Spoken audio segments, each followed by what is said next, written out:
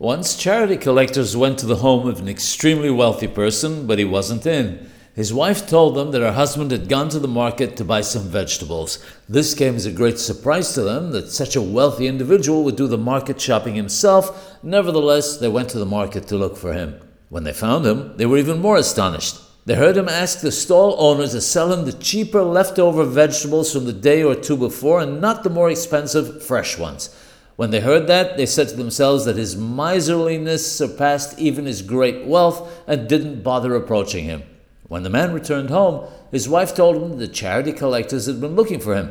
He immediately went in search of all the places he thought they might be and eventually caught up with them. He brought them back to his home and gave them much honor and a substantial donation. The men were even more astonished and asked him to explain what they had witnessed. He answered them that he didn't want the members of his household to become overly used to his enormous wealth because a man doesn't know what tomorrow will bring. Giving charity, on the other hand, was not an area where he would hold himself back at all.